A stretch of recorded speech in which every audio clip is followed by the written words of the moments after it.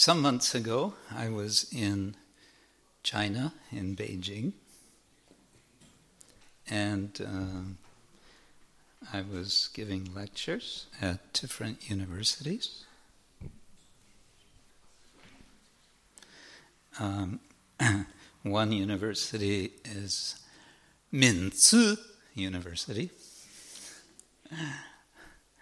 and there I was invited to give talk in the Department of Philosophy and Religion.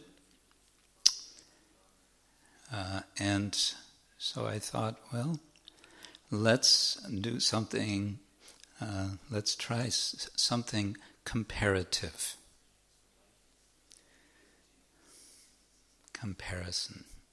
Comparison of ideas in different traditions.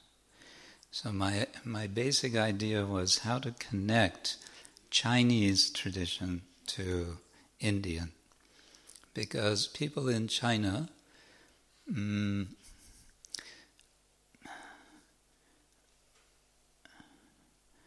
tend to see China as the center of the universe. Just like people in India tend to see India as the center of the universe. Americans, they have a big problem with this.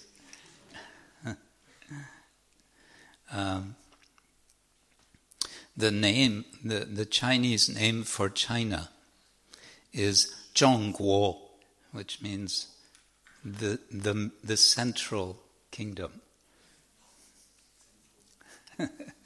So for them, this is the world. And people in China know a lot, or they're aware. There's a tradition of Buddhism in China since many centuries, and of course Buddhism came from India.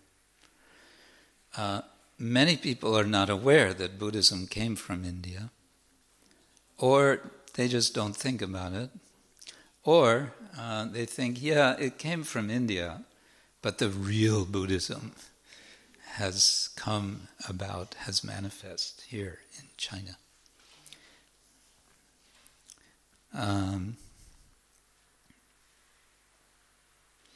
And so I thought I should say something about Buddhism as well as Chinese tradition.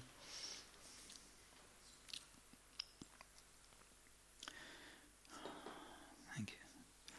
And so, but what I wanted to do was to focus entirely on some basic concepts.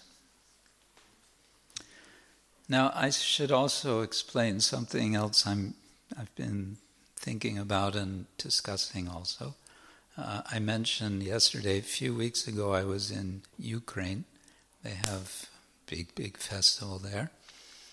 And I gave a seminar on the topic of what I call dialogical Vaishnavism. Dialogical Vaishnavism. This idea is a little bit strange for some Vaishnavas, unfortunately, although it shouldn't be, I feel. Dialogical means having dialogue. And what is dialogue? Dialogue means you have at least two people and they speak with each other. And when there's speaking, there's conversation, and one person will speak and the other will listen, and then the other person will speak and the first person will listen, and there's some back and forth like that. I mention this because some devotees think we don't do that. No? Okay, that's all right. We could transfer it to another machine, but that'll take too long, so that's okay. All right. Listening is anyway the real thing, right? Thank you for trying. It's the fault of this machine, not that machine. These Mac machines, they think they're very special. We can only work with other Mac things. What to do. Sometimes.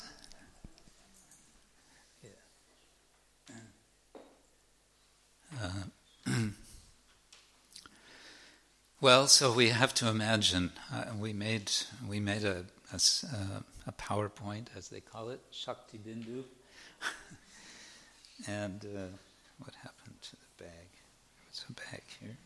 Here it is. So anyway, I'll explain some things.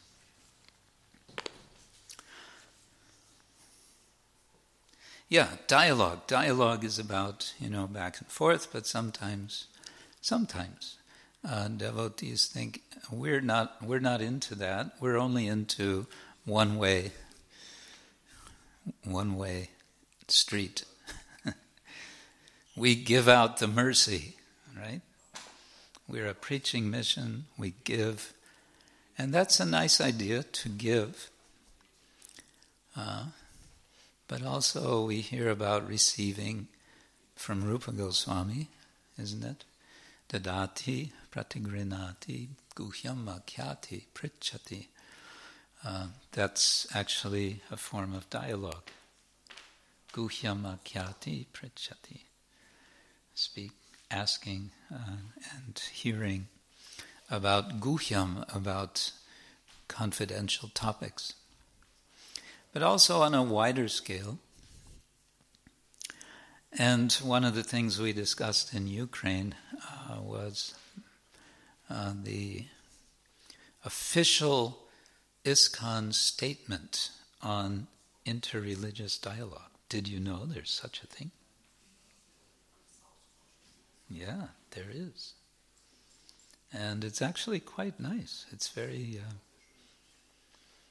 comprehensive. I mean, it's very inclusive, and it's very encouraging for dialogue. It was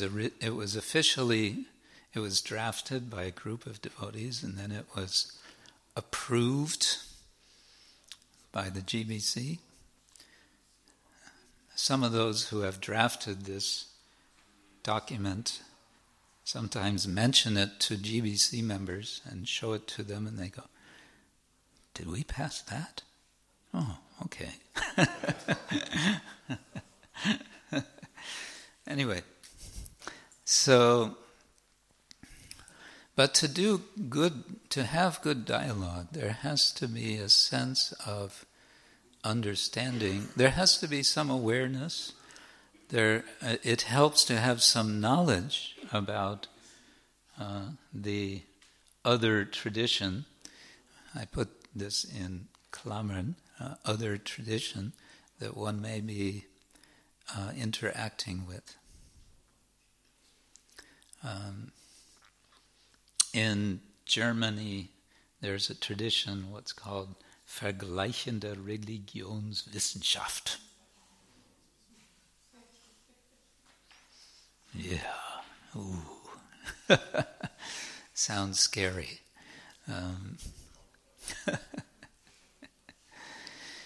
The idea, of course, there is not dialogue so much, but the idea is to make comparisons.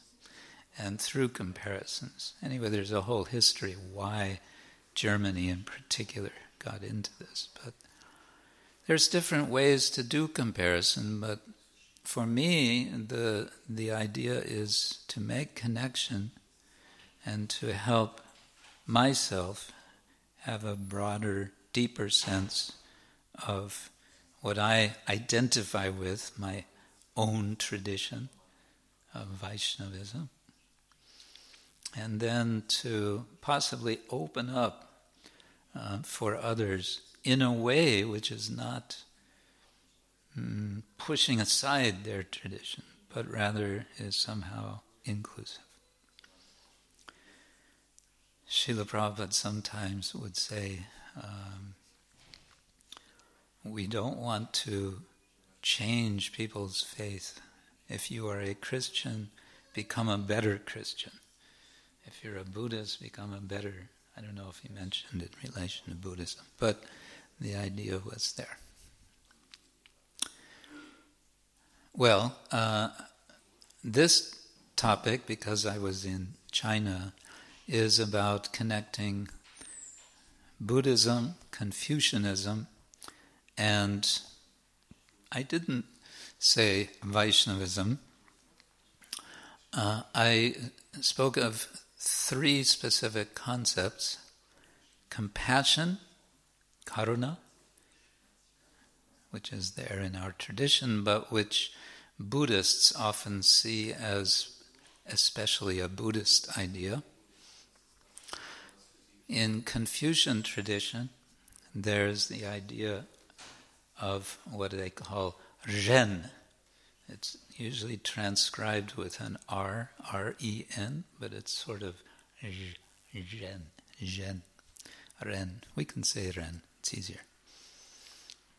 Which is usually translated into English simply as humanity. Humanity in the sense of human, being human in a compassionate sort of way. I can say like that. And then from India, from South India, I took the term ahimsa.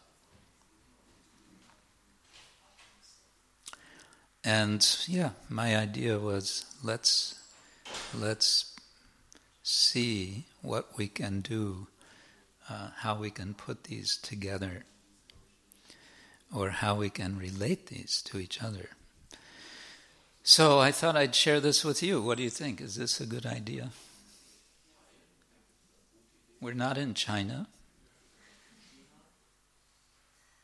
So you might say, wir sind doch in Deutschland. Let's imagine we're in China for a while, okay?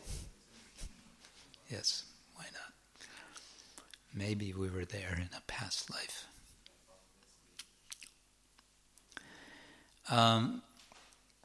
And I've chosen these terms because also we all notice anytime we read a newspaper or a news, on the internet, we see, what do we see?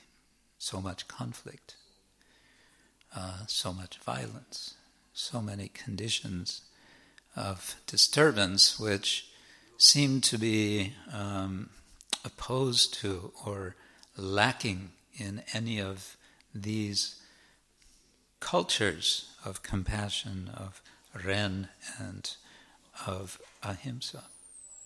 So I thought, let's just have a look at them and see what they are about. So I started with the idea of karuna and then Confucian idea of Ren. And of course, whenever you make a comparison, you're also going to get differences. As soon as you try to say, oh, this is just the same as that,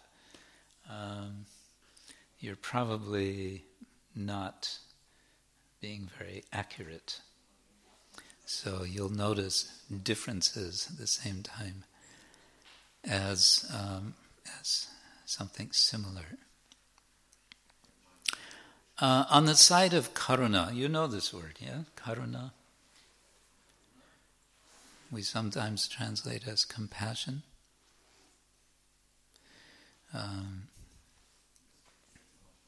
It's associated with Buddhism, and from the perspective of our understanding of how Buddhism came about, as Srila Prabhupada would explain, at the time of Gautama Buddha, there was a lot of ritual sacrifice going on, in which animals would be sacrificed, they would be slaughtered. And there's various statements in Sanskrit, now we call Hindu, Vedic literature, saying things such as when the animal is sacrificed, the animal will be elevated. Sometimes it just says will be elevated. Sometimes it will say will go to Svarga. Such idea is there, but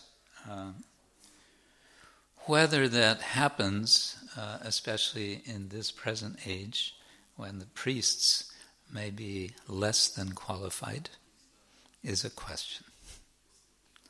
And it seems that the practice of sacrifice was getting overdone. Too many sacrifices were being done, too many animals. And so the Buddhists, Buddha himself protested. He said, what is this?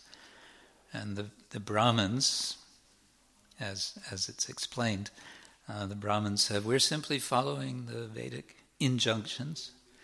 And the Buddha's response was, well then, I reject the Veda.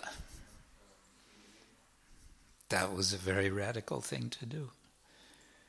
But his point was, and of course the later tradition will say, the Buddha is one of the 10 major avatars of Vishnu. So you have Vishnu himself rejecting the Veda. Interesting. But why is he doing? In order to institute, or in order to bring the alternative, which is karuna.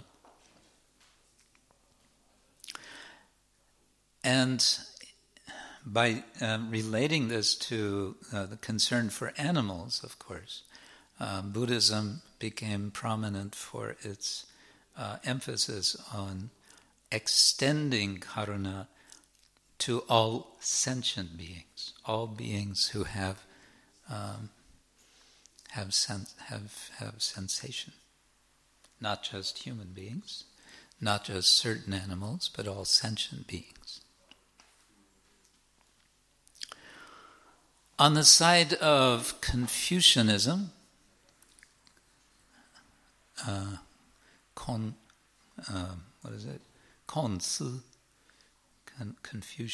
Confucius is Kongzi in Putonghua, Chinese. Here, this idea of Ren, I should say, Confucius lived around the time of Buddha, so 5 centuries before the Common Era. And people have noticed some interesting connections that way.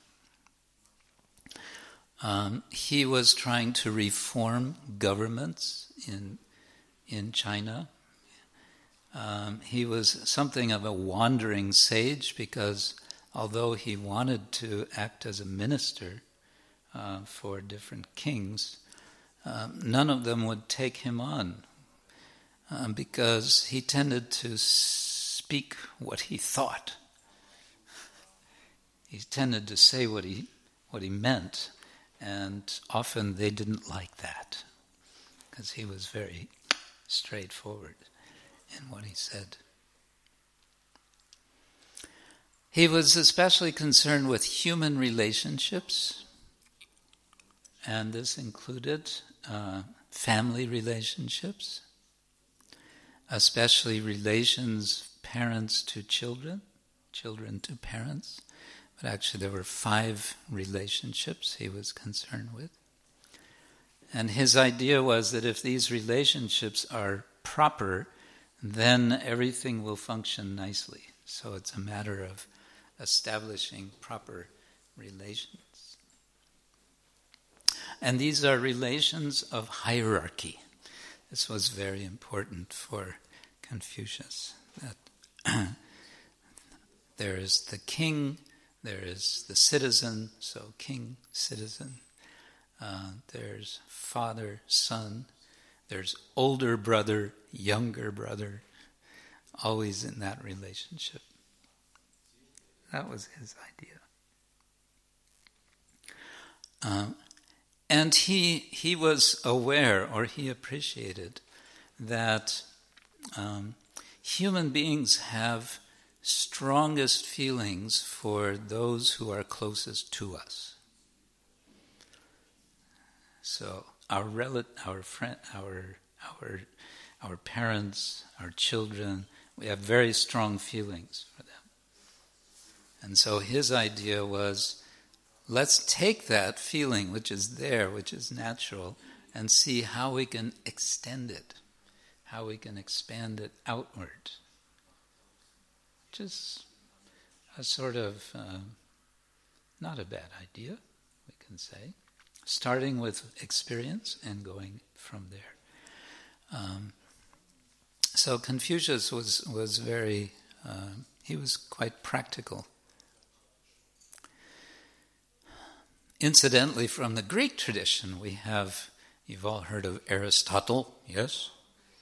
I know you read Aristotle for bedtime reading. Yeah? No. A lot of fun. You should try it sometime. Put you to sleep real fast. He was quite an amazing person, Aristotle, quite a philosopher. Most of what we have written by him was not actually written by him, but by his students, apparently, who were taking notes about his lectures. Anyway, he speaks about a Greek idea. He calls it eleos.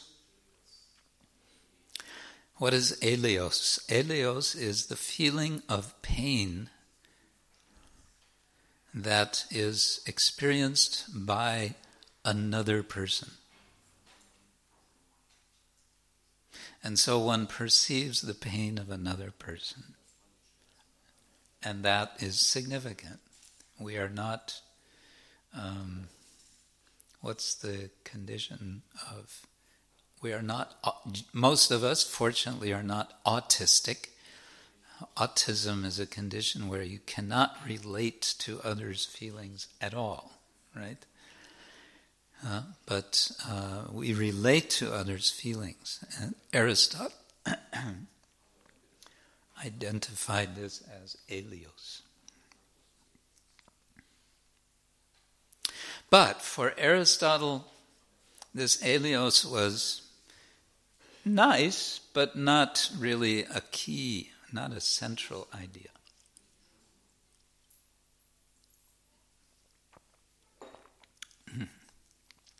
However, it wasn't a central virtue. Aristotle wrote about virtues. But this was not a central virtue, to have that sense of others. However, for the Buddhists and for the Confucians, karuna and ren, very important.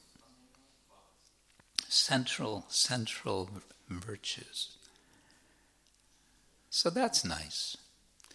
A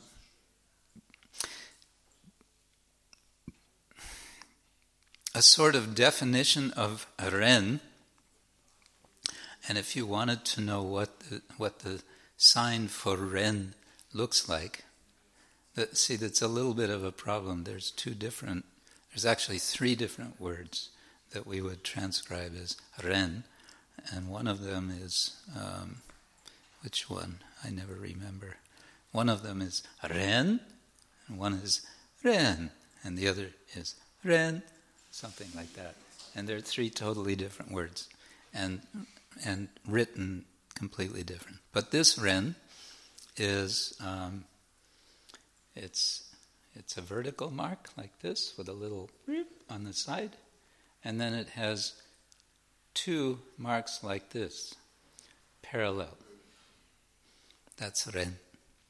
So this part means person. And these 2 parallel marks means two persons.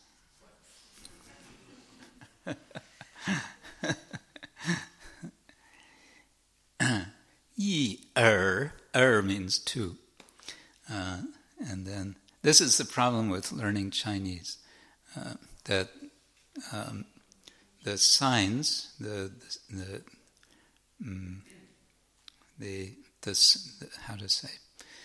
the alphabet. It's an alphabet with minimum 3,000 different symbols. And not one of them sounds like what it looks like. It's not a phonetic. It's not. You can't learn how it sounds from what it looks like. You just have to memorize. And even that doesn't tell you what it means.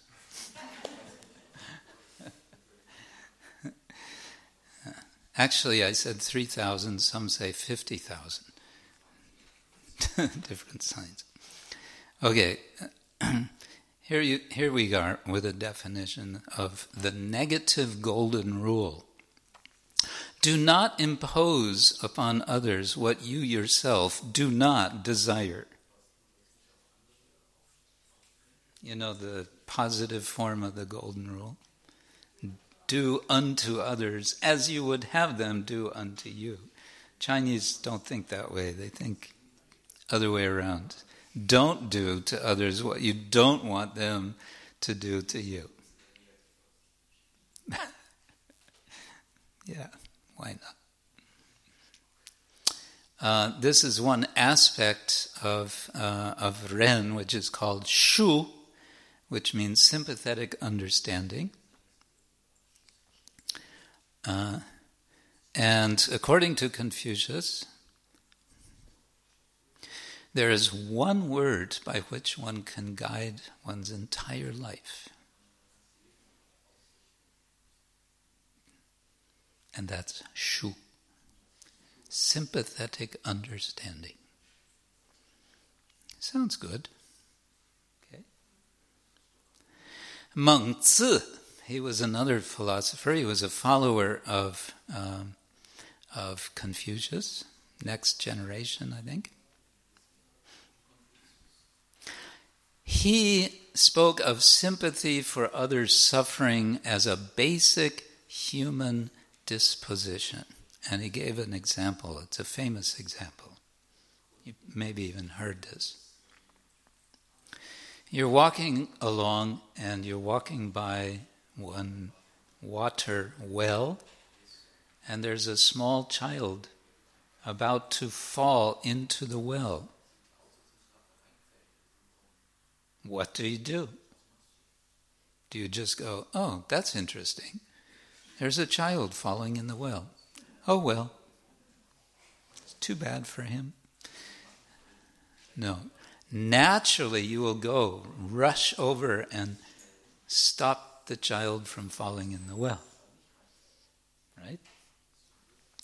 And Meng Zi, or Mencius, as he's known in the West, will say, we will do that out of completely pure impulse. That is to say, we won't first think, well, if I save the child, maybe the parents will give me a reward. We don't start calculating. We naturally just go to save the child. This is part of his argument for saying that human beings are essentially good, because there's a big debate in China. Are people essentially good or essentially evil? So Mencius was on the good side. He said, oh. He had an idea of compassion, which was that it's about not being cruel to others. Okay, well, maybe that's good. Okay, early Buddhism. You didn't come here today to hear about Buddhism. You're all looking at me like this. Sorry about this. The Buddha was seen as the perfect embodiment of compassion. There are many Buddhist texts, and according to one, he himself considered himself as such. And it's generally said that this was his basic motivation for teaching what he taught. It was compassion. It's also, I find very interesting that it's one of 4 what are called divine abidings, or Brahmavihara. Now you'll find 2 of these mentioned explicitly in the Bhagavad Gita. One is Karuna, and the other is Maitra, or in Pali it's called Metta. Compassion, Karuna, not being able to bear the sufferings of others, or quivering at the pain of others. You know the word quivering, shaking? In the Bhagavad Gita also Krishna speaks of his own shaking with compassion. Tesham evanukampartam aham agyanajam tama. Anukamparta. Anukampa. Kampa means shaking. Anukampa, ongoing shaking. I shake, Krishna says, with compassion for those who are in darkness, and therefore I illuminate in their hearts. Nashayami atma bhavasto jnana deepena bhasvata. I illuminate bhasvata, the hearts of the devotees. Okay, what is this Brahmavihara? This is, I find, very interesting. It's a very nice principle, really. There are four principles of Brahmavihara. One is Karuna, one is Maitra. Maitra comes from Mitra, which means friend, so friendliness. In English, Buddhists often translate as loving kindness. And then third, there is mudita, which means sympathetic joy, specifically joy in others' happiness. In other words, not being envious if somebody else is happy. For whatever reason they're happy, be happy. They're happy. Oh, this person's happy. Great. I'm happy that they're happy. Nice. And finally, upekkha or upeksha, which means equanimity, being equal. It has different senses. One is, the one we'll mention here, is the sense of equality amongst all beings. Now, these 4, in some Buddhist meditation traditions, they'll take each one of these and make it a practice to expand outward. So, for example, friendliness. You start Maitra. You start with thinking of someone that you're already friends with. And you feel that friendliness that you feel. No problem. Easy, right? Now, take someone mentally that you don't know. Maybe you see them around, but you don't have a friendly relation with them. And you meditate on extending the feeling of friendliness to that person. Then it gets a step further to someone who's maybe not so friendly. And you extend that feeling of friendliness mentally to that person. And like that, you extend outward the feeling which you already have, and all you have to do is, by your meditation, extend it outward. Cool, yeah? No, that's what Buddhists do. We don't do that. Compassion, same thing. Thinking how one feels for someone who is near and dear, who is suffering. One wants to help. How to extend that out. How to extend it. Not just to human beings, but to all sentient beings. So this This is the practice. Sympathetic joy, mudita, same thing, upekkha, upeksha. These are the Brahma Viharas.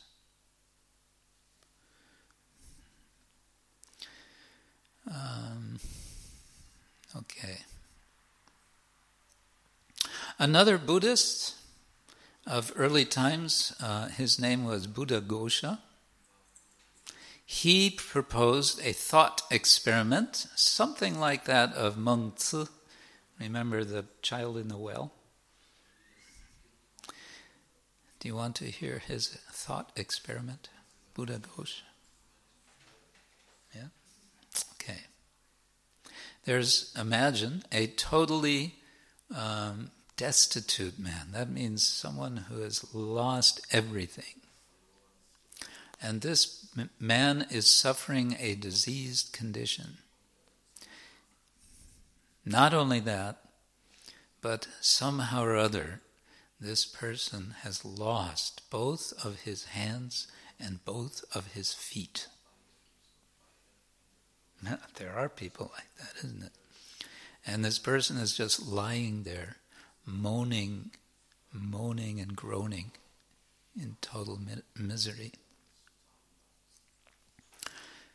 So we're supposed to picture this situation and then picture ourselves confronting such a person. And Buddhaghosa tells us the following. He says, compassion should be felt for this person in this way. Quote, this being has indeed been reduced to misery. If only he could be freed from his suffering. Okay. So at least some idea is there. Let this person be freed from his suffering. Again, not just walking by, not just... It's his karma. Yeah, it may be his karma, but it might be our karma that if we just walk by and don't do something to help, then what will that bring us? The karma of indifference. Something to think about. Well, this is a kind of meditative technique which is different from Meng Tzu. Okay, I'm going to move forward. Time's moving on, and you're all getting hungry. And so I'll move to ahimsa. The idea of ahimsa became famous in the West because of one person. And you've all heard of him. His name was Mohandas Karamchand Gandhi. He came to be known as Mahatma Gandhi because Rabindranath Tagore once gave him that kind of title, and it stuck. Srila Prabhupada is critical of this because he says Mahatma. What is Mahatma? Mahatmanas tumang bharta daivim prakritim ashrita. It's described in the Gita. Who is a Mahatma? It's someone who is surrendered to the Lord. And Srila Prabhupada did not feel that Gandhi was surrendered to the Lord, otherwise he would have given up politics entirely and would have preached Bhagavad Gita. Gandhi had a different idea.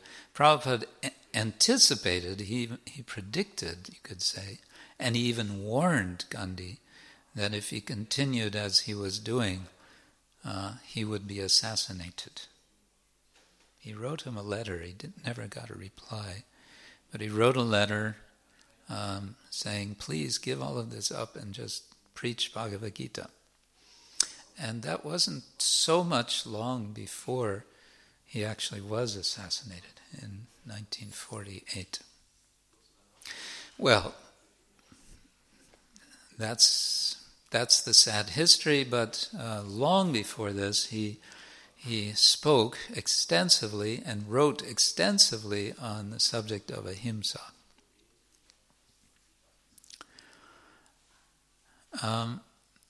And of course, he didn't invent the idea. We find the word ahimsa in Bhagavad Gita. It's mentioned, I think, 4 times.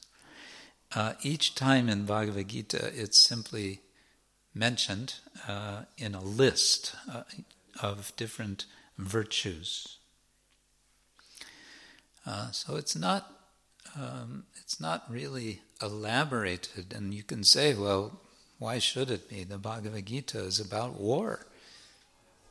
Krishna's persuading Arjuna to fight in a battle. He's not telling him to give everything up, quite the opposite. Well, there's a whole discussion about that.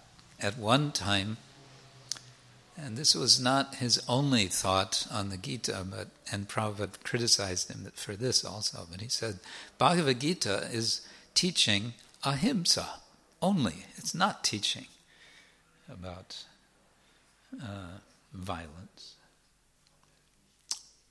Well, that's another subject. But the idea of ahimsa goes way back in time. In the Vedic literature,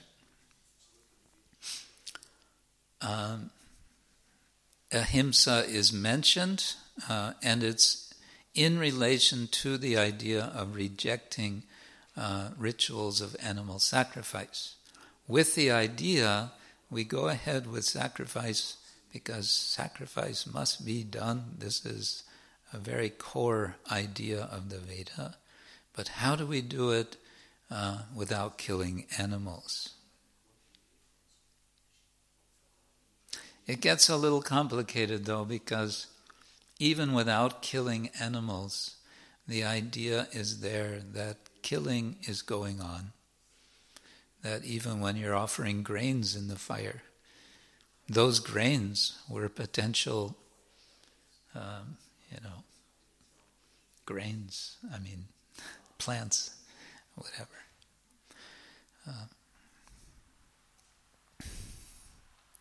Well, later on, especially in the Mahabharata, ahimsa becomes very important. And this is interesting. Of course, Bhagavad Gita is part of the Mahabharata. But then later in the Mahabharata, after the war, after everybody's dead, then Bhishma talks about ahimsa. Ahimsa is a really great idea. Maybe we shouldn't have had this war. In a sense, you can say it like that. He praises, he says in one verse, he says, ahimsa is the perfection of dharma, it's the highest dharma, it's the best of sacrifice, it's the best of everything. And essentially it's associated then with dharma. Dharma is proper, righteous human life. So what is ahimsa? Himsa means to strike, it means to harm. And ahimsa, to not harm. But what does what does Sutta Goswami say in the Bhagavatam?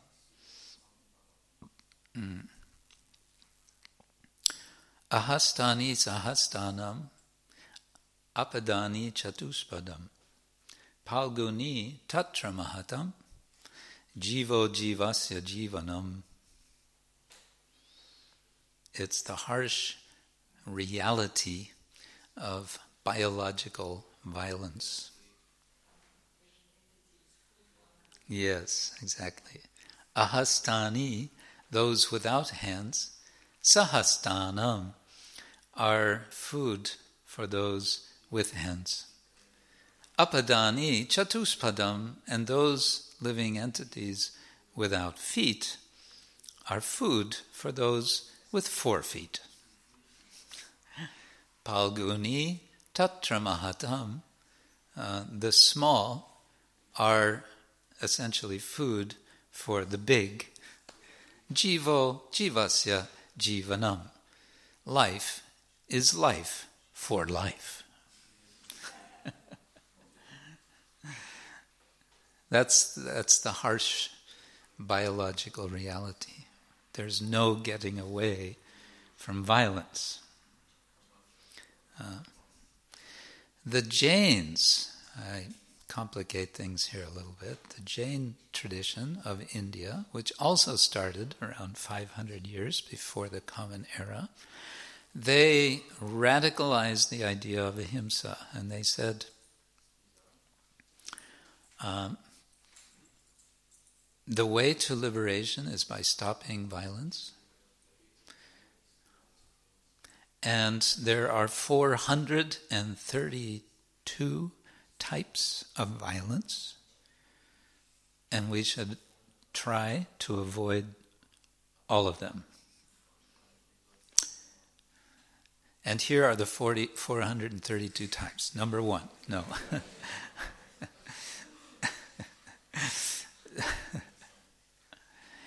And in general, violence is committed by the act of eating. I shouldn't be saying this before prasadam, but this is the Jain idea that you can avoid it. So the best way to avoid violence is to stop eating.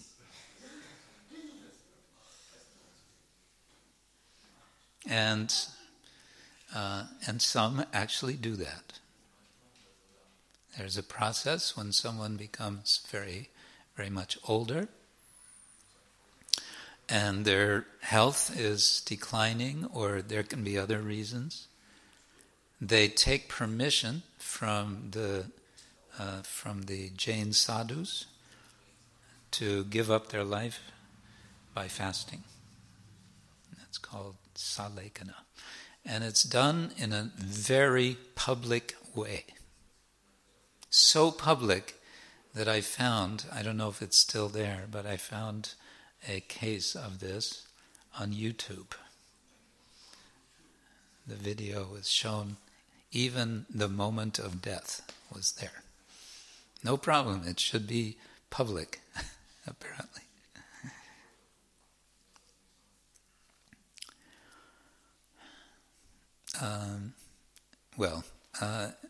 Coming to 20th century again, Mahatma Gandhi was using his idea of nonviolence as a principle for political resistance.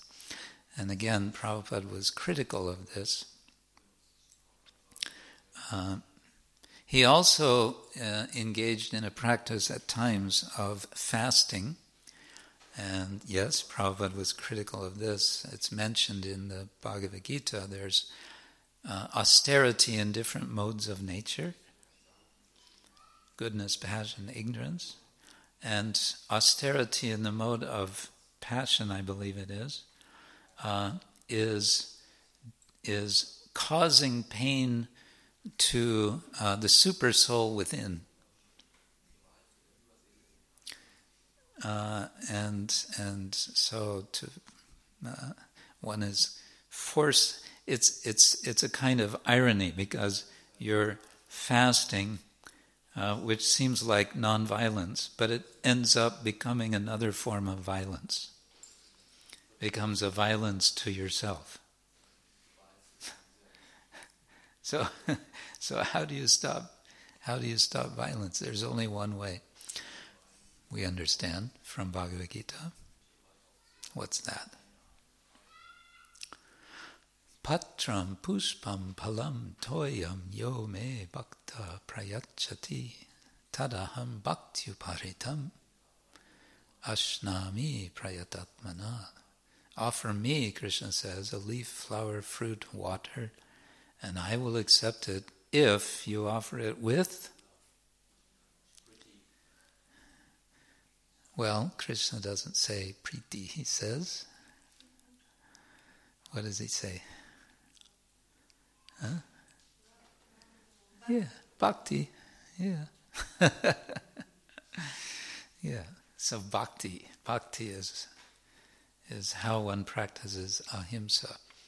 by offering everything. Yat karoshi, yat ashnashi. Ashnashi means whatever you eat. Yat chuhoshi, whatever you offer, give away. Dadasi, yat tapasyasi, whatever austerity you do. Tat kurushva, do it, Krishna says. Mat arpanam, for me, for Krishna. Yat karoshi, yat ashnashi. Krishna's very inclusive. He says, whatever you do. Yat karoshi, yat ashnashi, yat chuhoshi, dadasi, yat tapasyasi kaunteya. Tat kurushva, mat arpanam. Do it for me, Krishna says. Oh, this Krishna, he's so selfish. He wants everything for himself.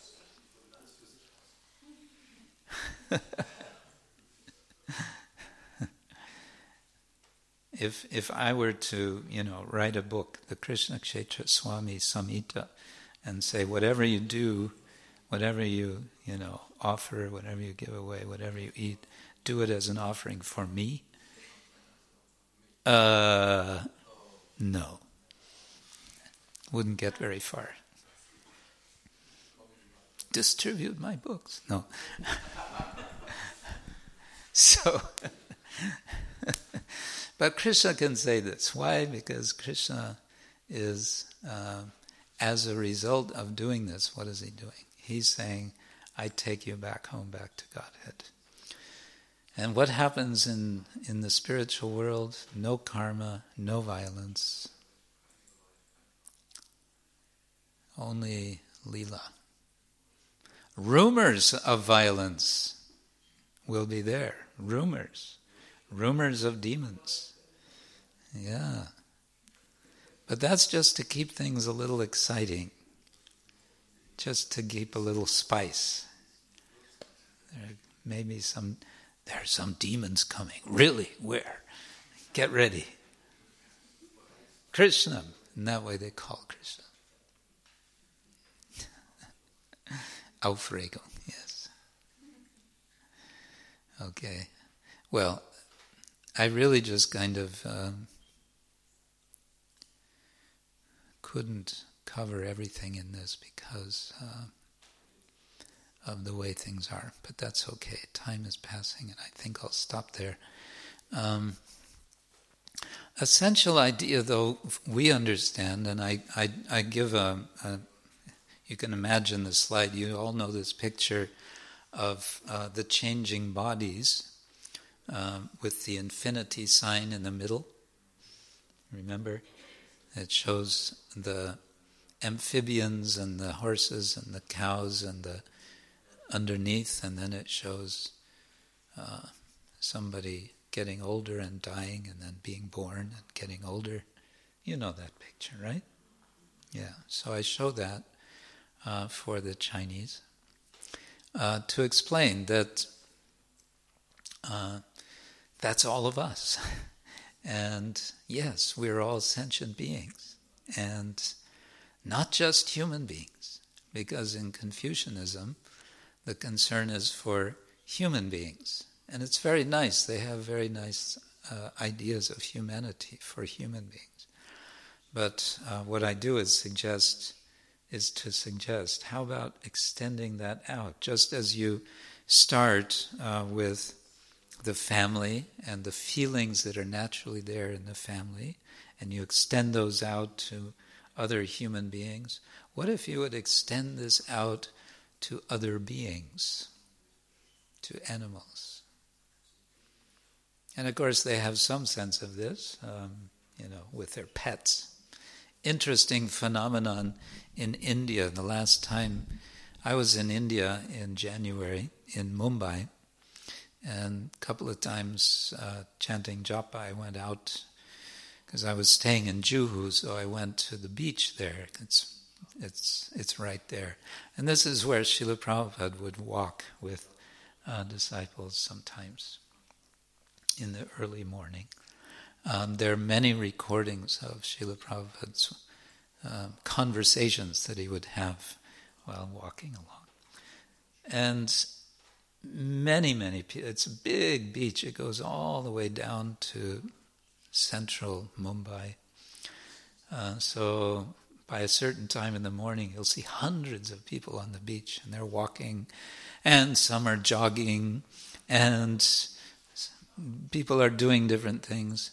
And more, you'll see people walking their dogs.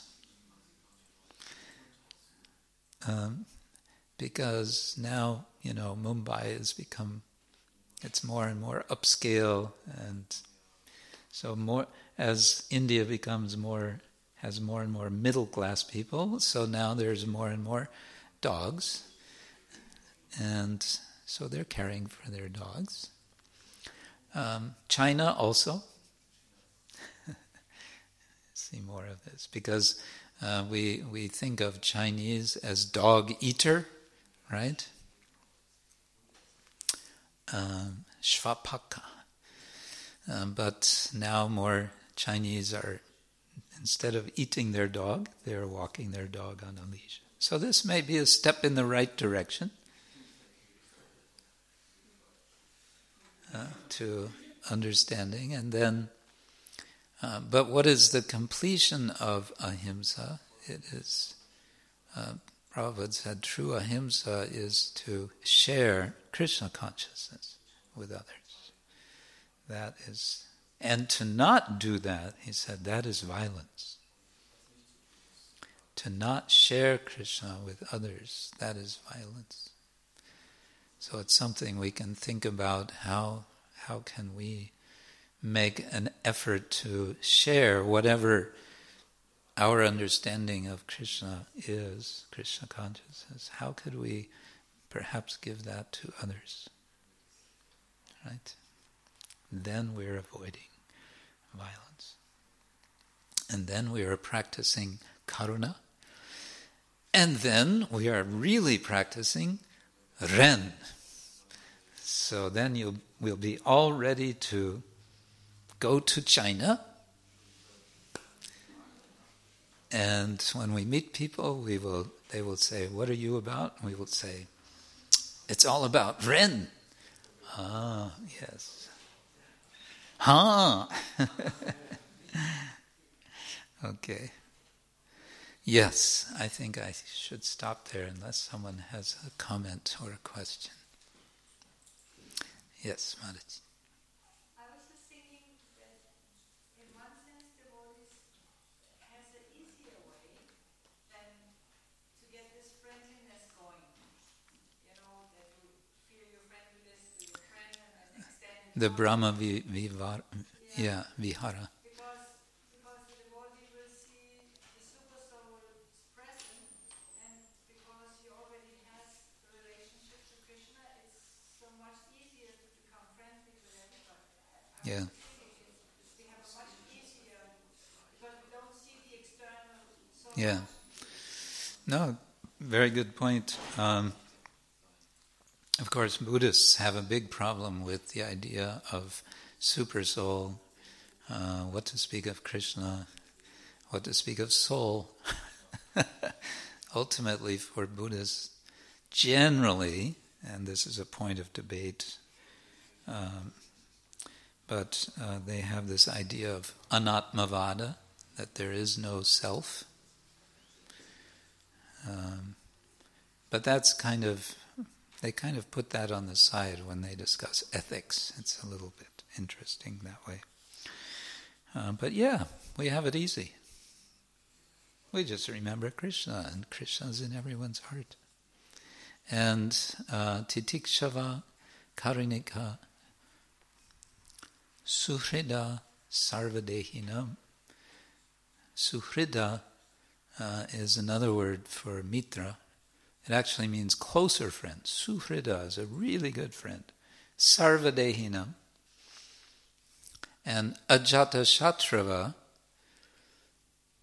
the sadhu is one whose enemy is not born, literally. Has no enemy. It's just a funny Sanskrit way of putting it. One whose enemy is not born means having no enemies. So, yeah, you're right. Thank you. Yes. Thank you very much, Maharaj. I think it's so beautiful and nice to actually have these dialogues, like you explained in the beginning, to accept others, to also we benefit also from culture of others and their way. Mm-hmm. For me, this was like a 3.5 Swami. Yeah. I could remember. I was just wondering, like sometimes, of course, being Krishna consciousness is the best and the most beautiful thing. But sometimes I have feeling if we are giving this to someone who is not ready, that this can also be maybe kind of. Yeah. Well, it's one of our regulations. In fact, there are these 10 nama aparadas, and the 9th of them is to preach the glories of the holy name to the faithless.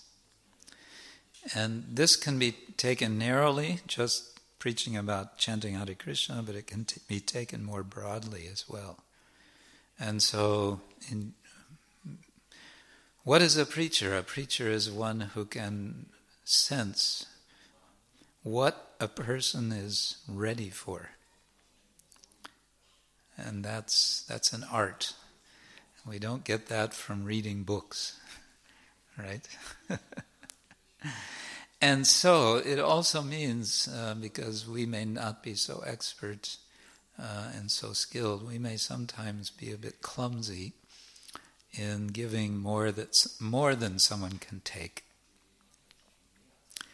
And that's also forgivable because the sincerity is there, and Srila Prabhupada would sometimes defend his followers that they may be doing so many things in a faulty way, but they are trying, they are practicing, so it's okay. But at the same time, we want to improve. And another point is, when we are taking this word dialogue, it means also listening. And yes, everyone is in the modes of nature, we say. Everyone is conditioned. And so you may ask, so what could I possibly learn from someone, from another conditioned soul?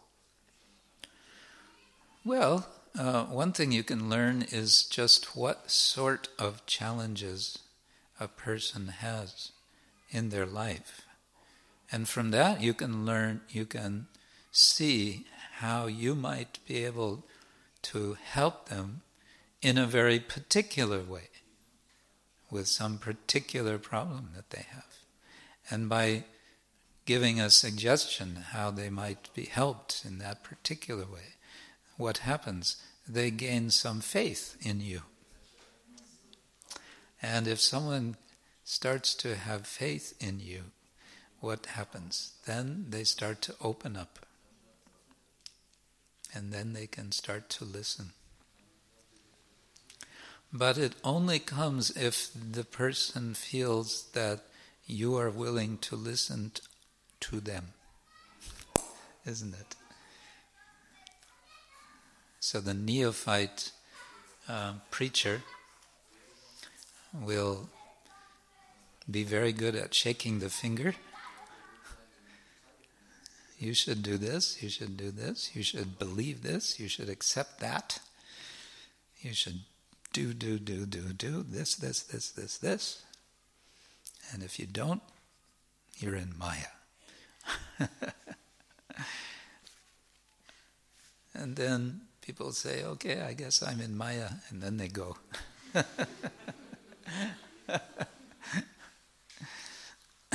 So that's not helping very much. And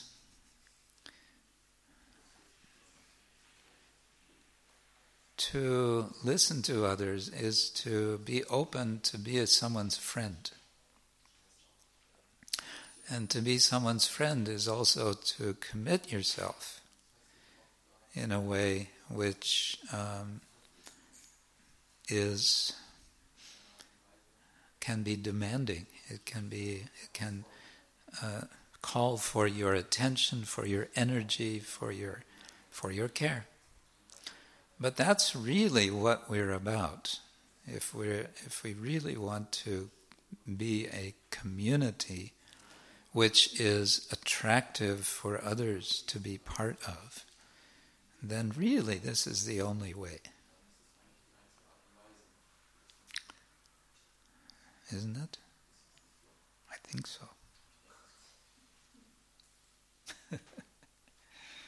I could be wrong.